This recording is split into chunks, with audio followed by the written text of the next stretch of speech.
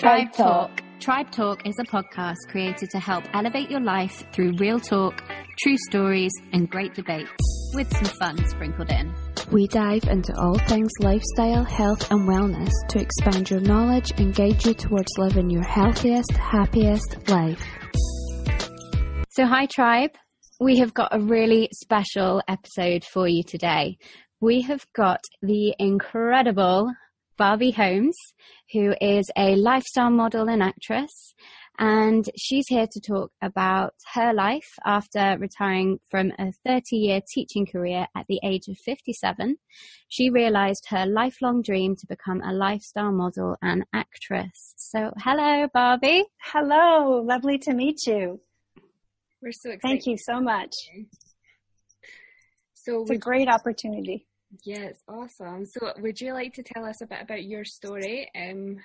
What happened when you decided to go into modeling, and what was the kind of catalyst for all this? Oh my goodness, yes. Well, I did what most young women do. You know, you follow the path that you're expected to take, the one that's most reasonable, and the one that kind of your parents are expecting you to take as well. So I went to university and became a teacher, although my first intent was to become a lawyer. But that didn't seem practical enough. So I put that aside, and I did become a teacher, got married, had a baby early on, and was into a marriage that just wasn't right from the beginning. But I went through the motions for forever and ever, it seemed, and it was a toxic relationship where my self-limiting beliefs were even exacerbated more with a poor body image, and just a general feeling that I was never good enough. But I did manage to have this wonderful long career at teaching and raise two beautiful children. Then throughout all of this chaos, I did have an eating disorder.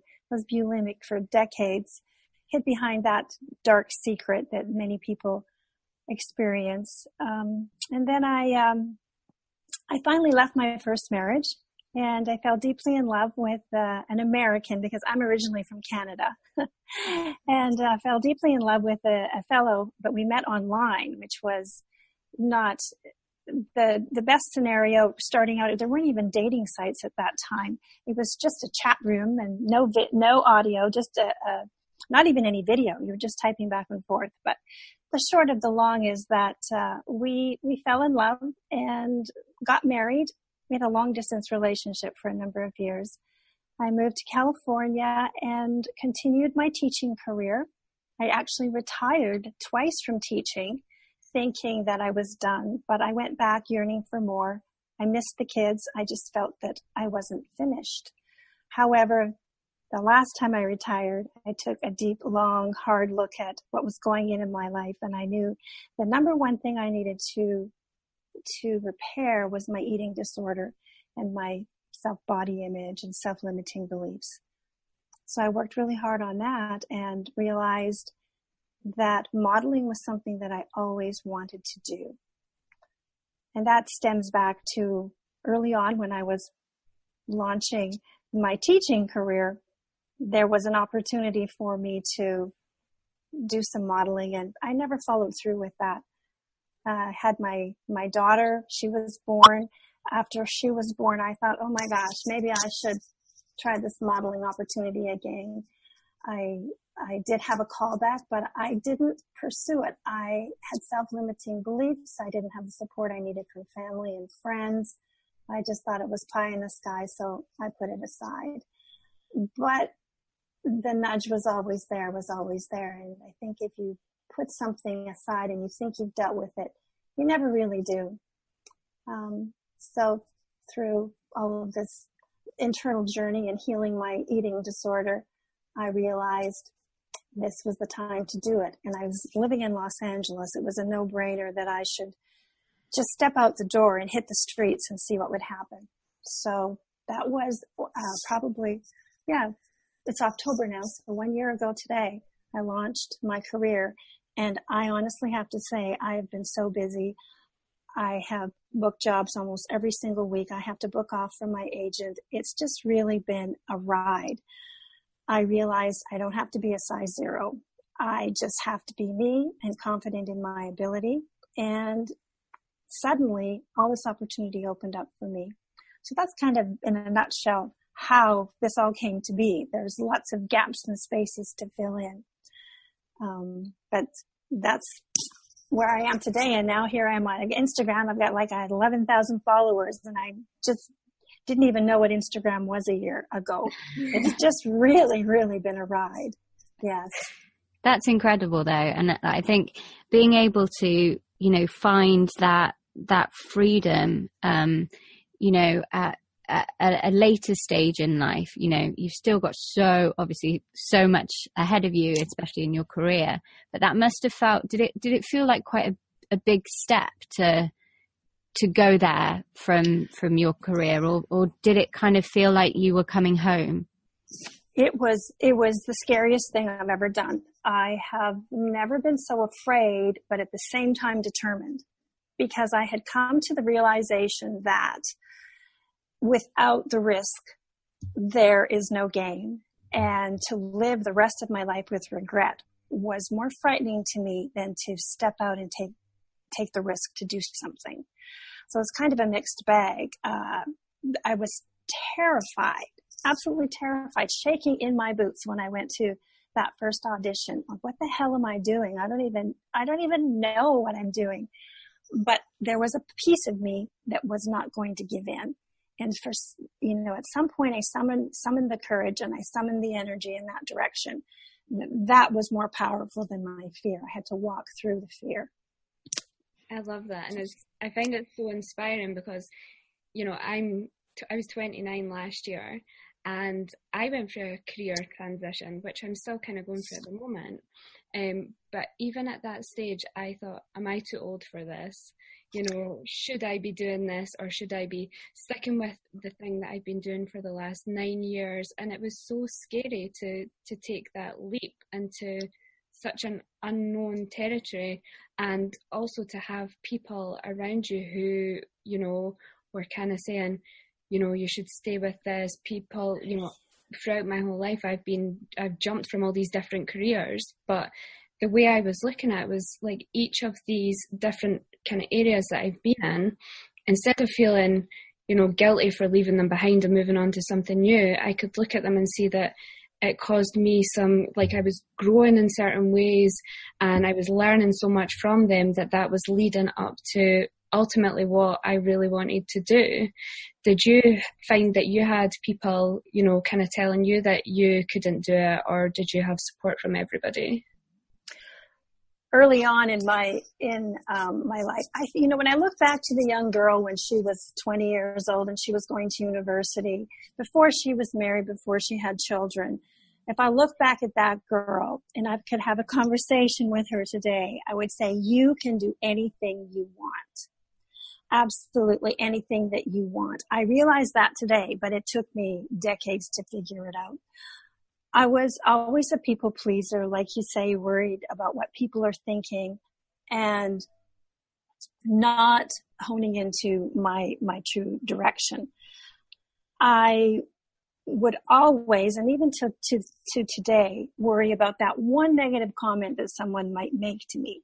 I would have 100 positive things going on in my life, but there would be that one negative, off the cuff comment or something that would be enough for me to doubt myself. When I when I married my first husband, it was toxic from the beginning. It was all, control and mind games and sad saga of infidelity and lying and untruths. But I felt that it was all my fault and that I could correct it. My family were not always supportive of me wanting to go off and do out of the box sort of things, because it was a very traditional, hardworking family, and you just toe the line because you can't take the risk that you won't be able to put food on the table at the end of the day. So I had that upbringing where you just be sensible, responsible, and take care of your your tribe, and also and in a marriage where it was all control. And the best way to keep me under control was to sabotage any things that I might want to do that were solely for me. And sadly, the way I dealt with all of the toxic energy and the emotional blackmail was I hid behind an eating disorder. I would exercise excessively, constantly weighing myself, looking in the mirror, criticizing all the time. And even though I look back, there were pivotal people in my life who were trying to redirect me and who were trying to set me straight and give me the encouragement that I needed. But there was a sort of sick safety in being the victim because it was too scary not to be the victim. And maybe I didn't deserve better. So it was a real journey of realizing that, that pay attention to those key people who come into your lives or those opportunities that really are, they seem too true to be good, too good to be true rather, to seize on those and pay attention to them. And if I look back, I brushed them off. I didn't hang on to them. And what other people have to say and think about you is not important, because there is someone out there who will help you, who will guide you, but you have to be willing to accept that responsibility to yourself and seize upon it. Yeah. I think what you said about kind of staying safe really, well, it really resonated with me, because I had an eating disorder for many, many years. So I kind of get that feeling of, that you're miserable, but you're safe in that kind of that position, because you know exactly what it is, what happens. You're miserable. But if you were to step out of that comfort zone and try something different, try and, get better or look for something that will enrich your life a little bit more, you don't know what will happen. And then that's that fear of failure. And I think being perpetuated by, your ex-husband at the time must have been quite trapping. What was it that made you kind of sit back and realize, I deserve more? Was there a moment, or was it a gradual culmination of events? It was a gradual culmination of events that happened, but I grew. I look at people's lives like a tire on a car, and there's only so much tread. And once that tread starts to get very thin, there's a reckoning that there's a timeline, and you need to do something. And I realized that I needed to leave my first marriage. That was number one. I needed to eliminate toxic people from my life. And I also needed to deal with my eating disorder. But the eating disorder was always the last priority, because it was something I thought, that's my little dark secret. And it's, I know it's not what I should be doing, but you know what? Nobody knows about it. And so I can deal with it. I can't worry about that. So I had to leave the husband. I had to eliminate some people in my life that were not good for me.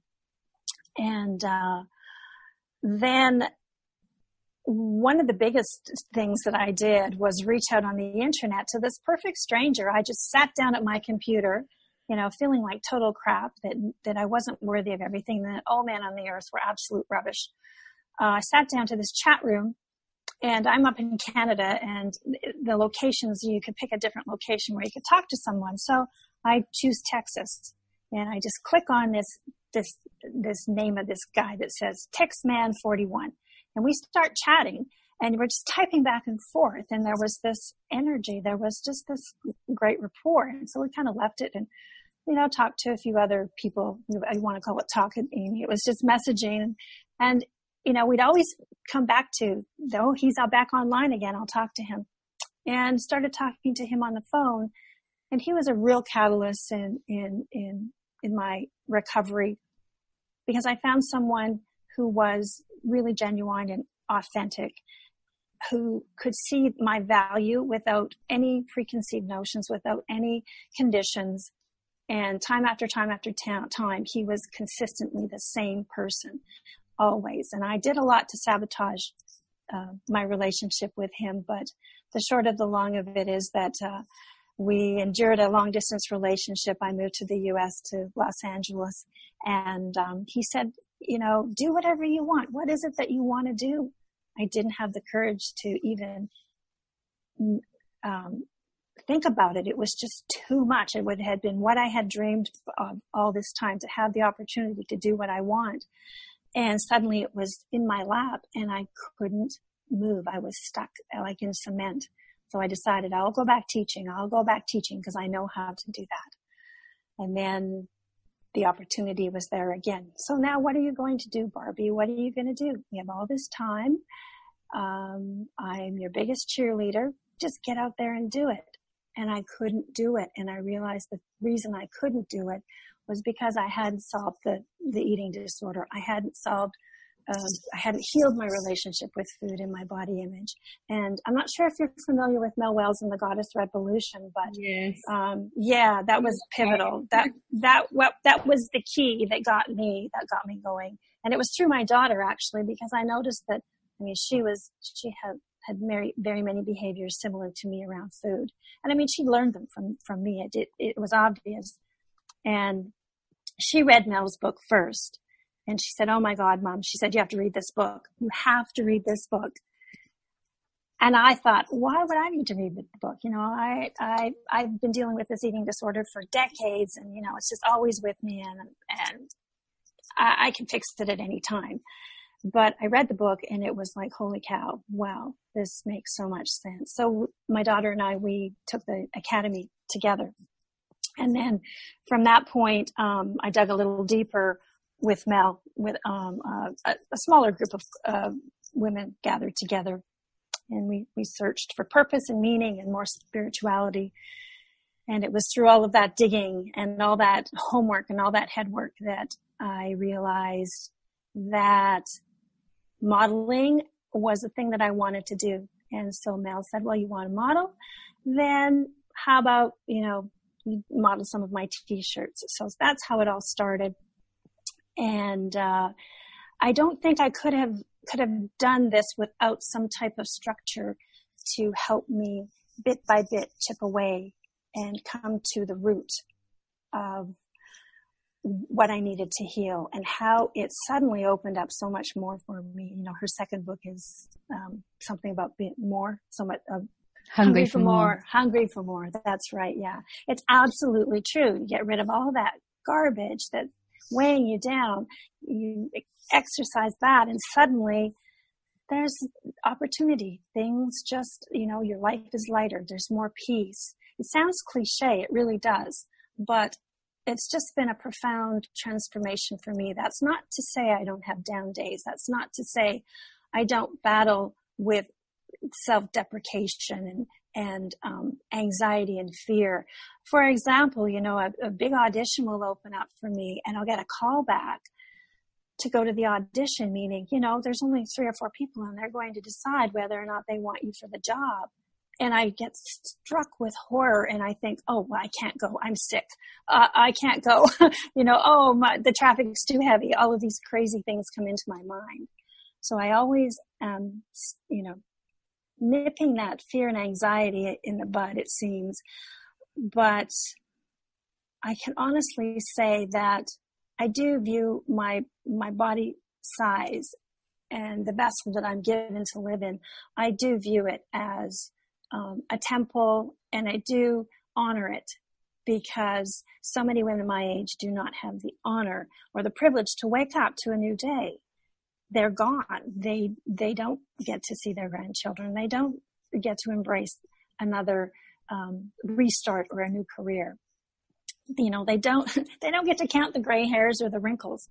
And that is a gift. It's a lot of head work to realize that. But I would say to young people, young women like yourselves who are, maybe going through similar things, is that deal with it now, not later.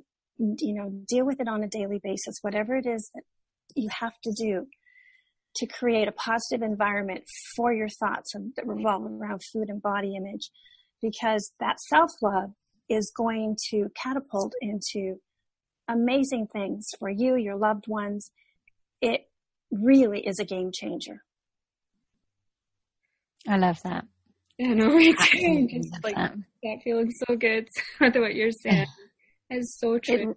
It really is very true. It is. And if I could turn back time, I mean, the famous words, right? If I could turn back time, it's just, I look back at myself and I think, are you kidding me? You thought you couldn't do that? You thought you had to stay in this environment? You know, you thought you weren't pretty enough. You weren't smart enough. You weren't tall enough. You know, you weren't thin enough. You weren't smart enough. No. Get rid of all that crap. Get rid of it. Oh my gosh.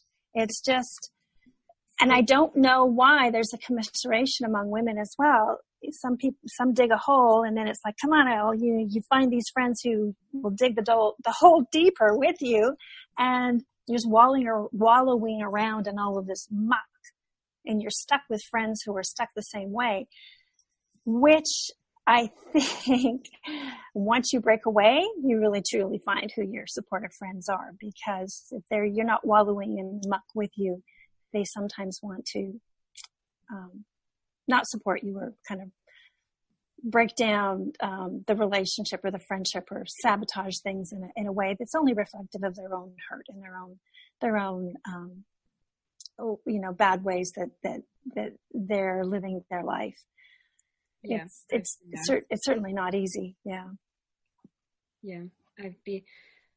So much of what you're saying is so resonating with me, because I've had so much of my life I would put off things because of my weight, and I would think, I can't do this until I lose weight, or I can't do this until then. And even exactly in recent times, I just signed up for yoga teacher training, and for so long I had it in my mind I wanted to do it, but I was like, I need to be stronger, I need to be slimmer, like I don't look like a typical yoga teacher. And like, that's so stupid, like why are you having like, it doesn't make sense. And I spoke to the girl who is taking the training, and she's like, no, like that's such a silly thing to think, like you can do it, anyone can do it. And I'm like, yeah, that's true. But these thoughts just come up, and you just have to fight through them and still do the things you want to do. Like, don't let it stop you doing anything in your life, or you're going to, like yourself, like you're going to get to later in life and think, I could have done all that then if, I didn't have all these fears and limiting beliefs around myself and my body. It's just really resonating. So many women go through so much of this, and I do think it's important to find support. I mean, whether it's a Facebook group or whatever, you gals are doing here, it's hard to do it alone, and you need to reach out to people. You need to, sign up for, if it's an online course, or like you say, do the yoga classes. I mean, meet people, whatever it is, to surround yourself with positive energy and like-minded people and opportunities that will build you up.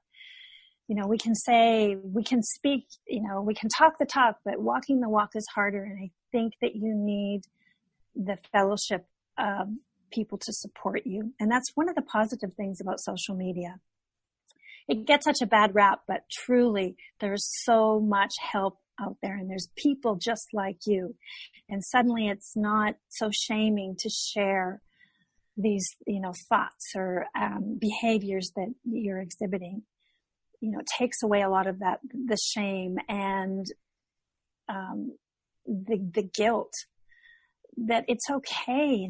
You're human, and guess what? There's 1,000 other people doing the same crappy thing you're doing.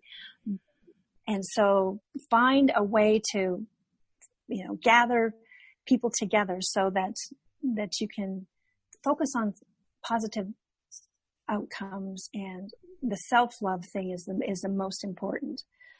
Yeah. That is absolutely the most important. And to find women and people who want the best for you and want the best for one another. It's not a competition. And that sometimes is a hard thing to do. But I find and in this business, man, it's competitive like you wouldn't believe. However, the women who have reached my stage of the game, it seems to have softened, because there's so many life experiences that the peaks and the valleys that create a common denominator. You don't get to midlife without your fair share of tragedy and hurt and disappointments. You don't get there without that. Nobody's immune to that. When, with younger women starting out, I think that the ego can play a really big role in keep in that headstrong focus. And I think that being headstrong is really valuable, but not at the expense of tearing other people down. Mm. Oh, sorry, Emily. No, you go.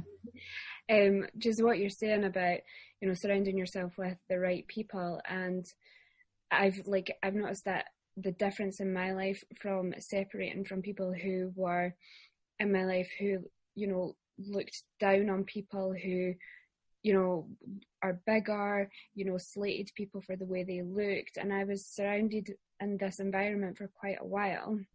And it made me even more self-conscious about how I looked. And, they would speak about people having stretch marks and cellulite. And, I'm sat there with stretch marks and cellulite and thinking, oh my gosh, I'm not good enough. Like, I can't wear shorts or a bikini because this person might see and they will, think I'm just horrible. And, so I was surrounded in this environment and it really brought me down and I was in such a rough place in my life. But when I separated from it, and these other people started coming into my life, like amazing, positive people like Emily, and surrounded myself with these people and just soaked up everything they had to offer. My life completely changed from that point forward. So, like, what you're saying is so true about that. Yeah, I think. Sorry.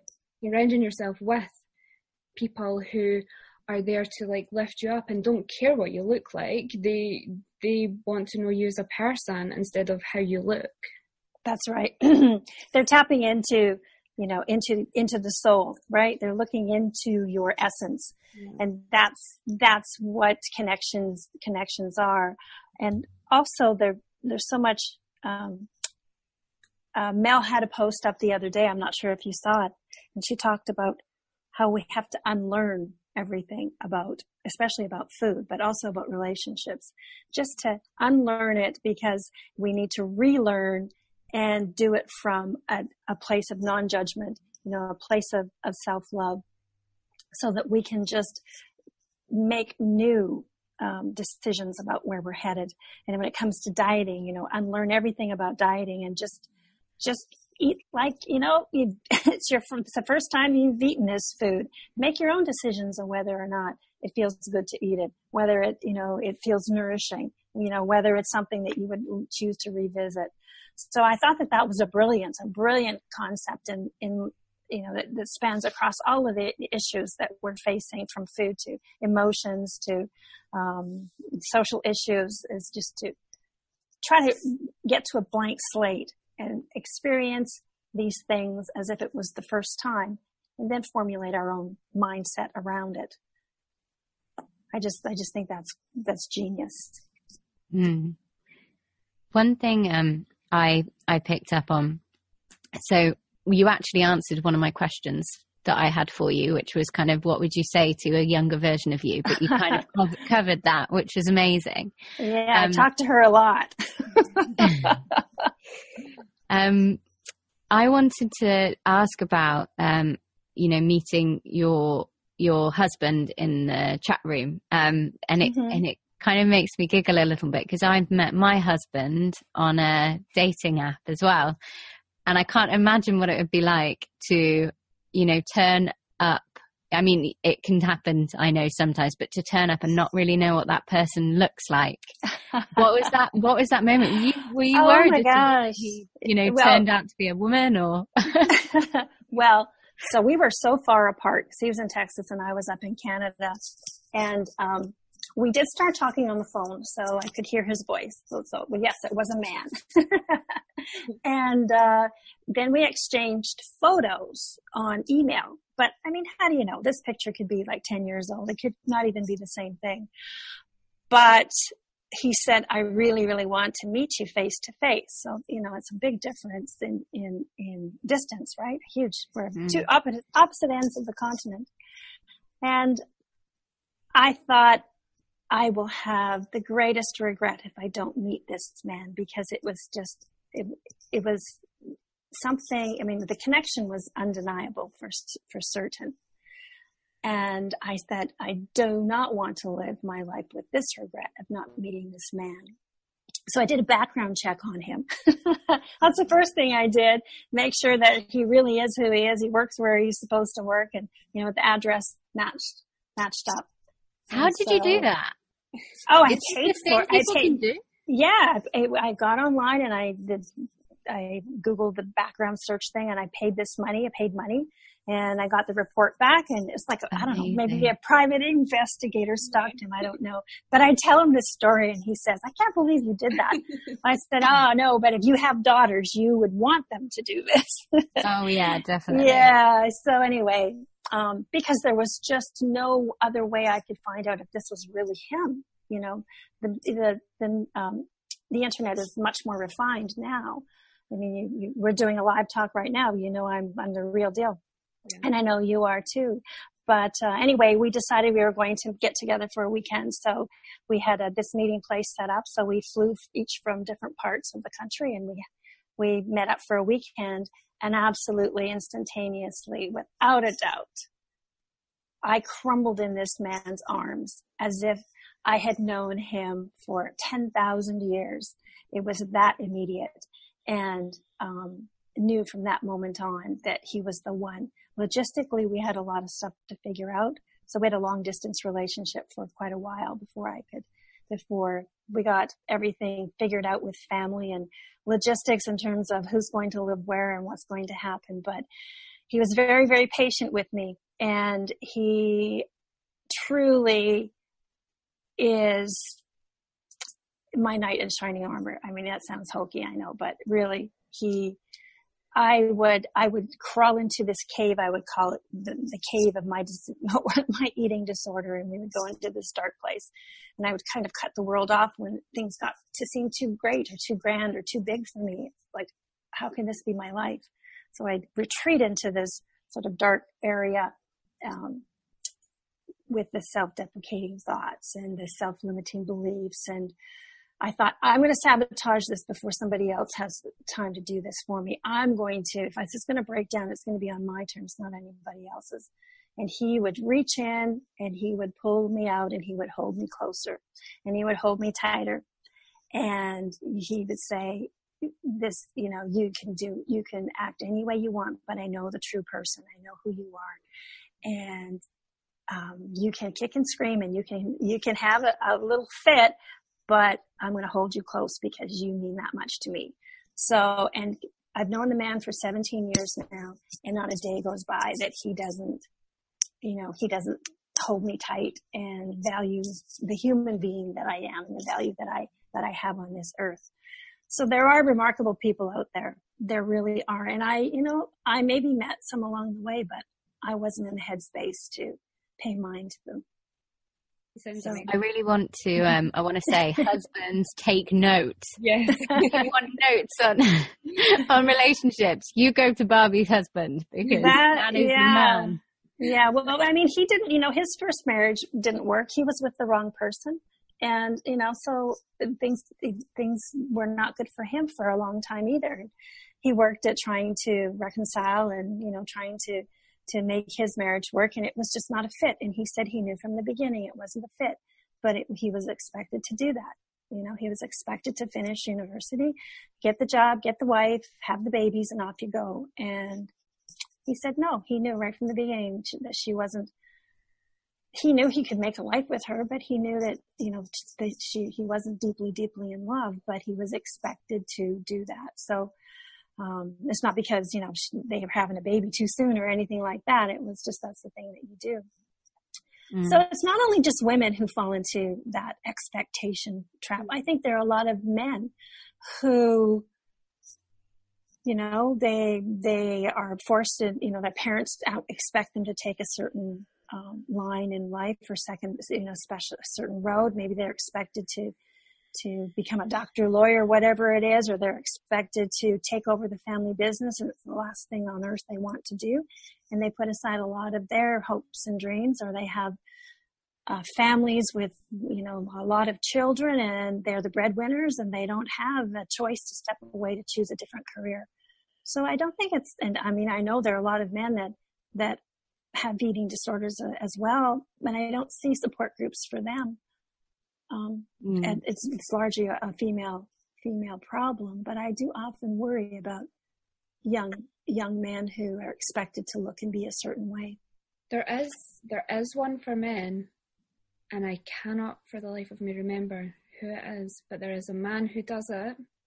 I'm sure Mel on Instagram. Oh, that's wonderful. That's wonderful. A while back, I think it was Mel, and there definitely is, but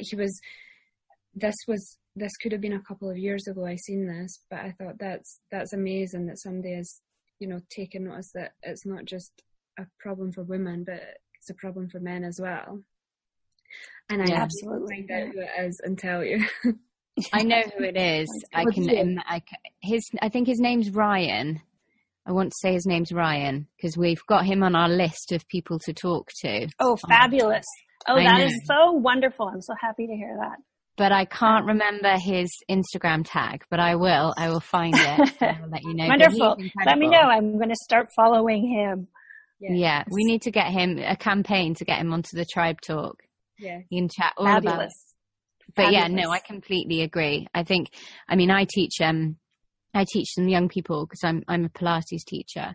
And when you get talking to younger people, you kind of find out a little bit about what goes through their heads. And even some of the people that I speak to, they are, even at 15, they're so aware that there is such a difference in mental health treatment for men and women, like boys and girls. Because and young men especially, they get to an age where suddenly they have to become like a lad. They talk about girls and they don't talk about their feelings, and they're masculine, and it can really, and it means that they kind of shy away from how they actually feel and put this big persona on for years. That's right. So I think it is so important for more men to speak out about it, because there are so many people out there struggling. I was in treatment with men that had eating disorders and had addiction problems, and it really opened my eyes up, because you hear the statistics, but you never really see them in real life. And I think that's one of our problems, is that because there are more women, because we're women, we generally talk a lot more. Yes. So our voices are heard a little bit more on the subject, perhaps, because maybe we are a little bit more confident to speak out, or we feel that there are more of us around, so we feel safer, perhaps. But no, I completely agree with you there. Yeah, I have a question for you. Yes. Which is slightly off the cuff, a little bit. I wondered, so I read that you are a bit of a secret stand-up comedy fan. And I wondered if you had any experiences of, like a really awkward audition or a really bad audition that you could take to the stage. Like, would there be like a part, like a key moment in your audition process where they asked you to, I don't know, when I auditioned for drama school, they asked us to be animals wearing clothes on a catwalk. Oh gosh. Yes. Have you had any of them? Oh yes. Well, there was one, and we had to sing, and it was just, we had to just, suddenly it was just sing your favorite song, or sing a song that you like. I don't sing a thing. And first of all, my mind went completely blank. I completely lost all the lyrics I've ever had in my life. So what came to me was this silly little song that I think I learned it at Girl Scouts or something, about a boy and a girl in a little canoe, and it's just a stupid little thing. I was absolutely mortified because, we went in sets of 4. And so I was the first person off the bat who had to sing. And so I choose this stupid little nursery rhyme thing. Well, course, the other 3 people had a little more time to think about it. And 2 of them were obviously singers. They had wonderful voices. And, they're singing R&B or Michael Jackson or, some Barbara Streisand thing or something. Anyway, I was absolutely mortified. But I guess the point of the audition had nothing to do with what you sing or how you sing. It was how you reacted to that question, right? Mm. And so immediately I just went into this sort of comedic role of singing a little nursery rhyme or some silly song that I knew when I was 6 years old. And I think it was fine. I pulled it off, but inside I was absolutely dying. But that was my default. It was like, okay, well, you don't really know, then try to be funny. And sometimes that really works. It can make all the difference, can't it? If you can if you can laugh at yourself, you can kind of be. Yes. And I can tell you that has saved my sanity more times than not, is just, to just look at things from a point of humor. And, boy, I guess sometimes it gets a little dark and it gets a little sick, and that maybe has something to do with where you are in your life. And other times it's more lighthearted and a little bit more appropriate for the family. But I do relish a really good comedy stand-up routine that can be off color and dark as long as it's funny. Yeah, I'm all about that. I mean, I don't know if it's being English, but we've got black humor. Oh, I just love the British humor. Yes. And Canadian humor is very much like that. A lot of the comics that break through into the U.S. come from Canada through SNL or whatever venue they come through. But you're right. It just takes the edge off of life, doesn't it? It just, it's brilliant. If you could perform on stage with one other comedian, if you could do a stand-up routine and perform with one other person, who would it be? Oh my gosh. I would pick Ellen DeGeneres. I love her. Absolutely love her. Her humor is very clean, but it's spot on and really funny. So I think we'd make a good balance, because I could say something off color and then she could bounce it the other direction. Oh my gosh, you have to put that out in the universe. 100%. I'll have to hashtag Ellen. Yeah, hashtag Ellen. You need this woman on your show. Yeah, well, most people don't perceive that part of me. I come across as being very shy, this gentle, kind sort of person, which I like to think I am. But there's a flip side that is just crazy and zany and ridiculous. I guess that's just a good balance, right? 100%, definitely. When we were talking about, I was kind of thinking about this as you were speaking about it, when you were speaking about, people who are maybe in their earlier years of life and they're really stuck in the situation of thinking that they should do what they're being kind of told by other people. Because I know quite a lot of people in my life who, have went on from when we left school, and they had to go to university, they had to do this type of job, and they hated it and they didn't want to do it, and they were maybe had creative abilities and they wanted to do something more creative, like go into art, but they get told, there's no money in that, you can't do that, so they have to follow the route of where the money is instead of following their passion and purpose. What would you say to people who are maybe listening, who are stuck maybe in that situation right now of trying to decide whether to listen to the people who are telling them that or following what they truly want to do? Well, I think if it's something that you truly want to do, that will never leave you. It will always be there. It will constantly nudge you. And I think if you look deep into your heart and into your soul, and even if you're young, you know what's yearning and what's burning. You absolutely know, and to pay attention to that. And I would say to pursue whatever that is when you're young, and the money will come. And if the money doesn't come, at least you have tried to do that, and you can put it to rest and you can put it to peace. But if you don't ever do it and you're constantly snuffing it out, it's going to come back. It's going to come back. It's going to come back. And so you will reach a point of living a life with regret, or you're going to have to make a huge change later on in your life. And it's never too late. I would honestly say it is never, ever, ever too late. Yeah. If you want to change something, change it. And I love how it kept coming back for you. You always had the thoughts and, opportunities kept coming, even though it wasn't the right time for you to pursue it at that point. But it kept coming back, like it's the universe is nudging you to say, like, that's right. And the universe doesn't give up on you. It doesn't give it, and you just have to pay attention. Mm-hmm. And you have to be open. And if you're closed-minded and you just turn a blind eye, it's not going to happen. Yeah. You need to listen. What's the quote? The universe falls in love with a stubborn heart. Yes, that's true. Absolutely. Well, I just want to say thank you so much for spending your time with us. Also, thank you for, not being too surprised when you saw me and Sam hiding away underneath our blankets.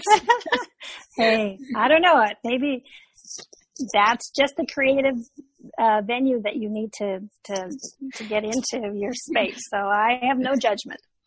Yeah, we're like 20s, 30s, and we're still not too old to make a den. So, never too old. I'm ready to jump right in there with you. It looks inviting. Yes, it's really great. I feel yes. I don't want to get out.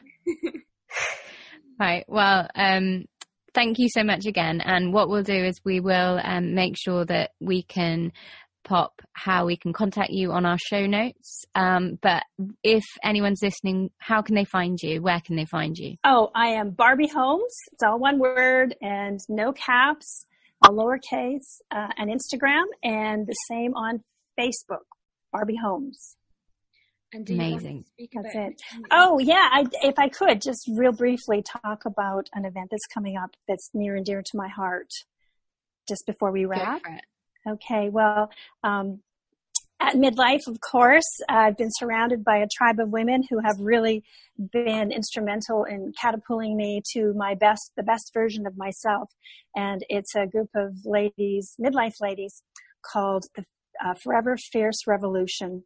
And there is a big event in Los Angeles coming up on the 19th, 20th, and 21st of October at Redondo Beach. We have a beautiful venue just by the beach.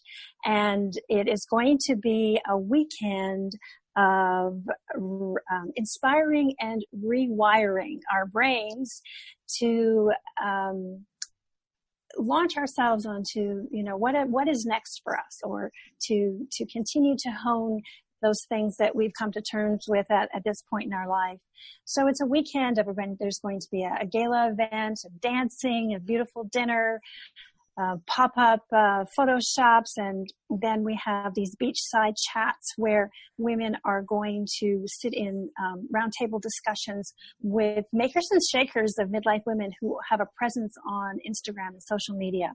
So they're coming from all over the world. We have New Zealand, the UK, all parts of America coming to speak at this event. It's not a convention, it's a connection.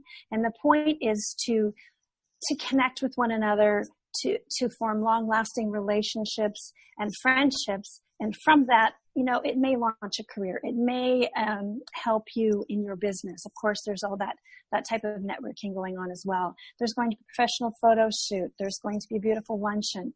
We're going to a comedy club. We're going to have bonfires down on the beach.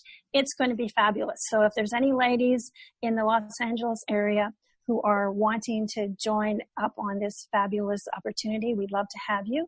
There's also an opportunity to just pop in and sort of pay and come as you go, and to attend whatever sessions you would like. Yeah, so it's going to be fabulous. Sounds amazing. That sounds like so good. Sam, you were in LA too early. You should have stayed. Was she in Los Angeles and I didn't know it? I was there about 2.5 weeks ago now. Oh, wow. So you got some nice weather while you were here. Oh, yes. It was amazing. I was just very jealous, sat at home in rainy England. Yes. Yeah, I would love to live somewhere like Los Angeles. It's just perfect. It is. It's very nice. It was a hot summer, so we're always pleased when the edge comes off of the heat and we roll into just the winters are so beautiful. They're so beautiful. Well, if you ever want to experience cold and rainy, you're welcome over to England or Scotland. Anytime. I'm hoping I can get to London next summer to Mel's summit. She's doing another summit. I missed this year. I just couldn't get to it. I was just busy and it wasn't going to line up. So it's on my list for next year. So amazing. You'll have fun. I went this year and it was really good. Oh, wonderful. Really good fun. Amazing. Amazing. I was having, what is it, FOMO? I was having fear of missing out. Yeah. I saw the Instagram and Facebook stuff. It was killing me. So I don't want to miss it next year. Well, we might meet you there. That'd be fabulous. That'd be wonderful. Absolutely. Thank you. Thank you so much. And we will make sure that we pop how people can find you and a bit about the your event that you're hosting. Are you hosting it or appearing on it? Appearing at it. I am helping host, actually, and I'm on the event committee. I'm not a speaker this year. One of the gals said, "You should do it, Barbie," and I thought, I'm not quite ready for that yet. So maybe that's the next thing that will happen. Yeah. Maybe that's the next thing. Yeah. Well, hey, you girls gave me an opportunity to tell my story, so you might have started something. Amazing. Well, thank you so much. Thank you. I really appreciate it. And I really admire all of the outreach that you have to your tribe and all the good work you're doing. Keep it up. Right. I'm going to go and have some dinner now. Yes, I know. Yes, you girls are 8 hours ahead of me. It's just after noon here. So most of the day left for me. Well, you take care. And thank you again for reaching out. I really appreciate it. Thank you so much. Have a lovely day. Yes, you too. Take care. Bye-bye. Bye. If you love being part of the tribe, make sure you subscribe to our podcast and leave a comment or leave a 5-star review, and we will be back for you next week for more Tribe Talk.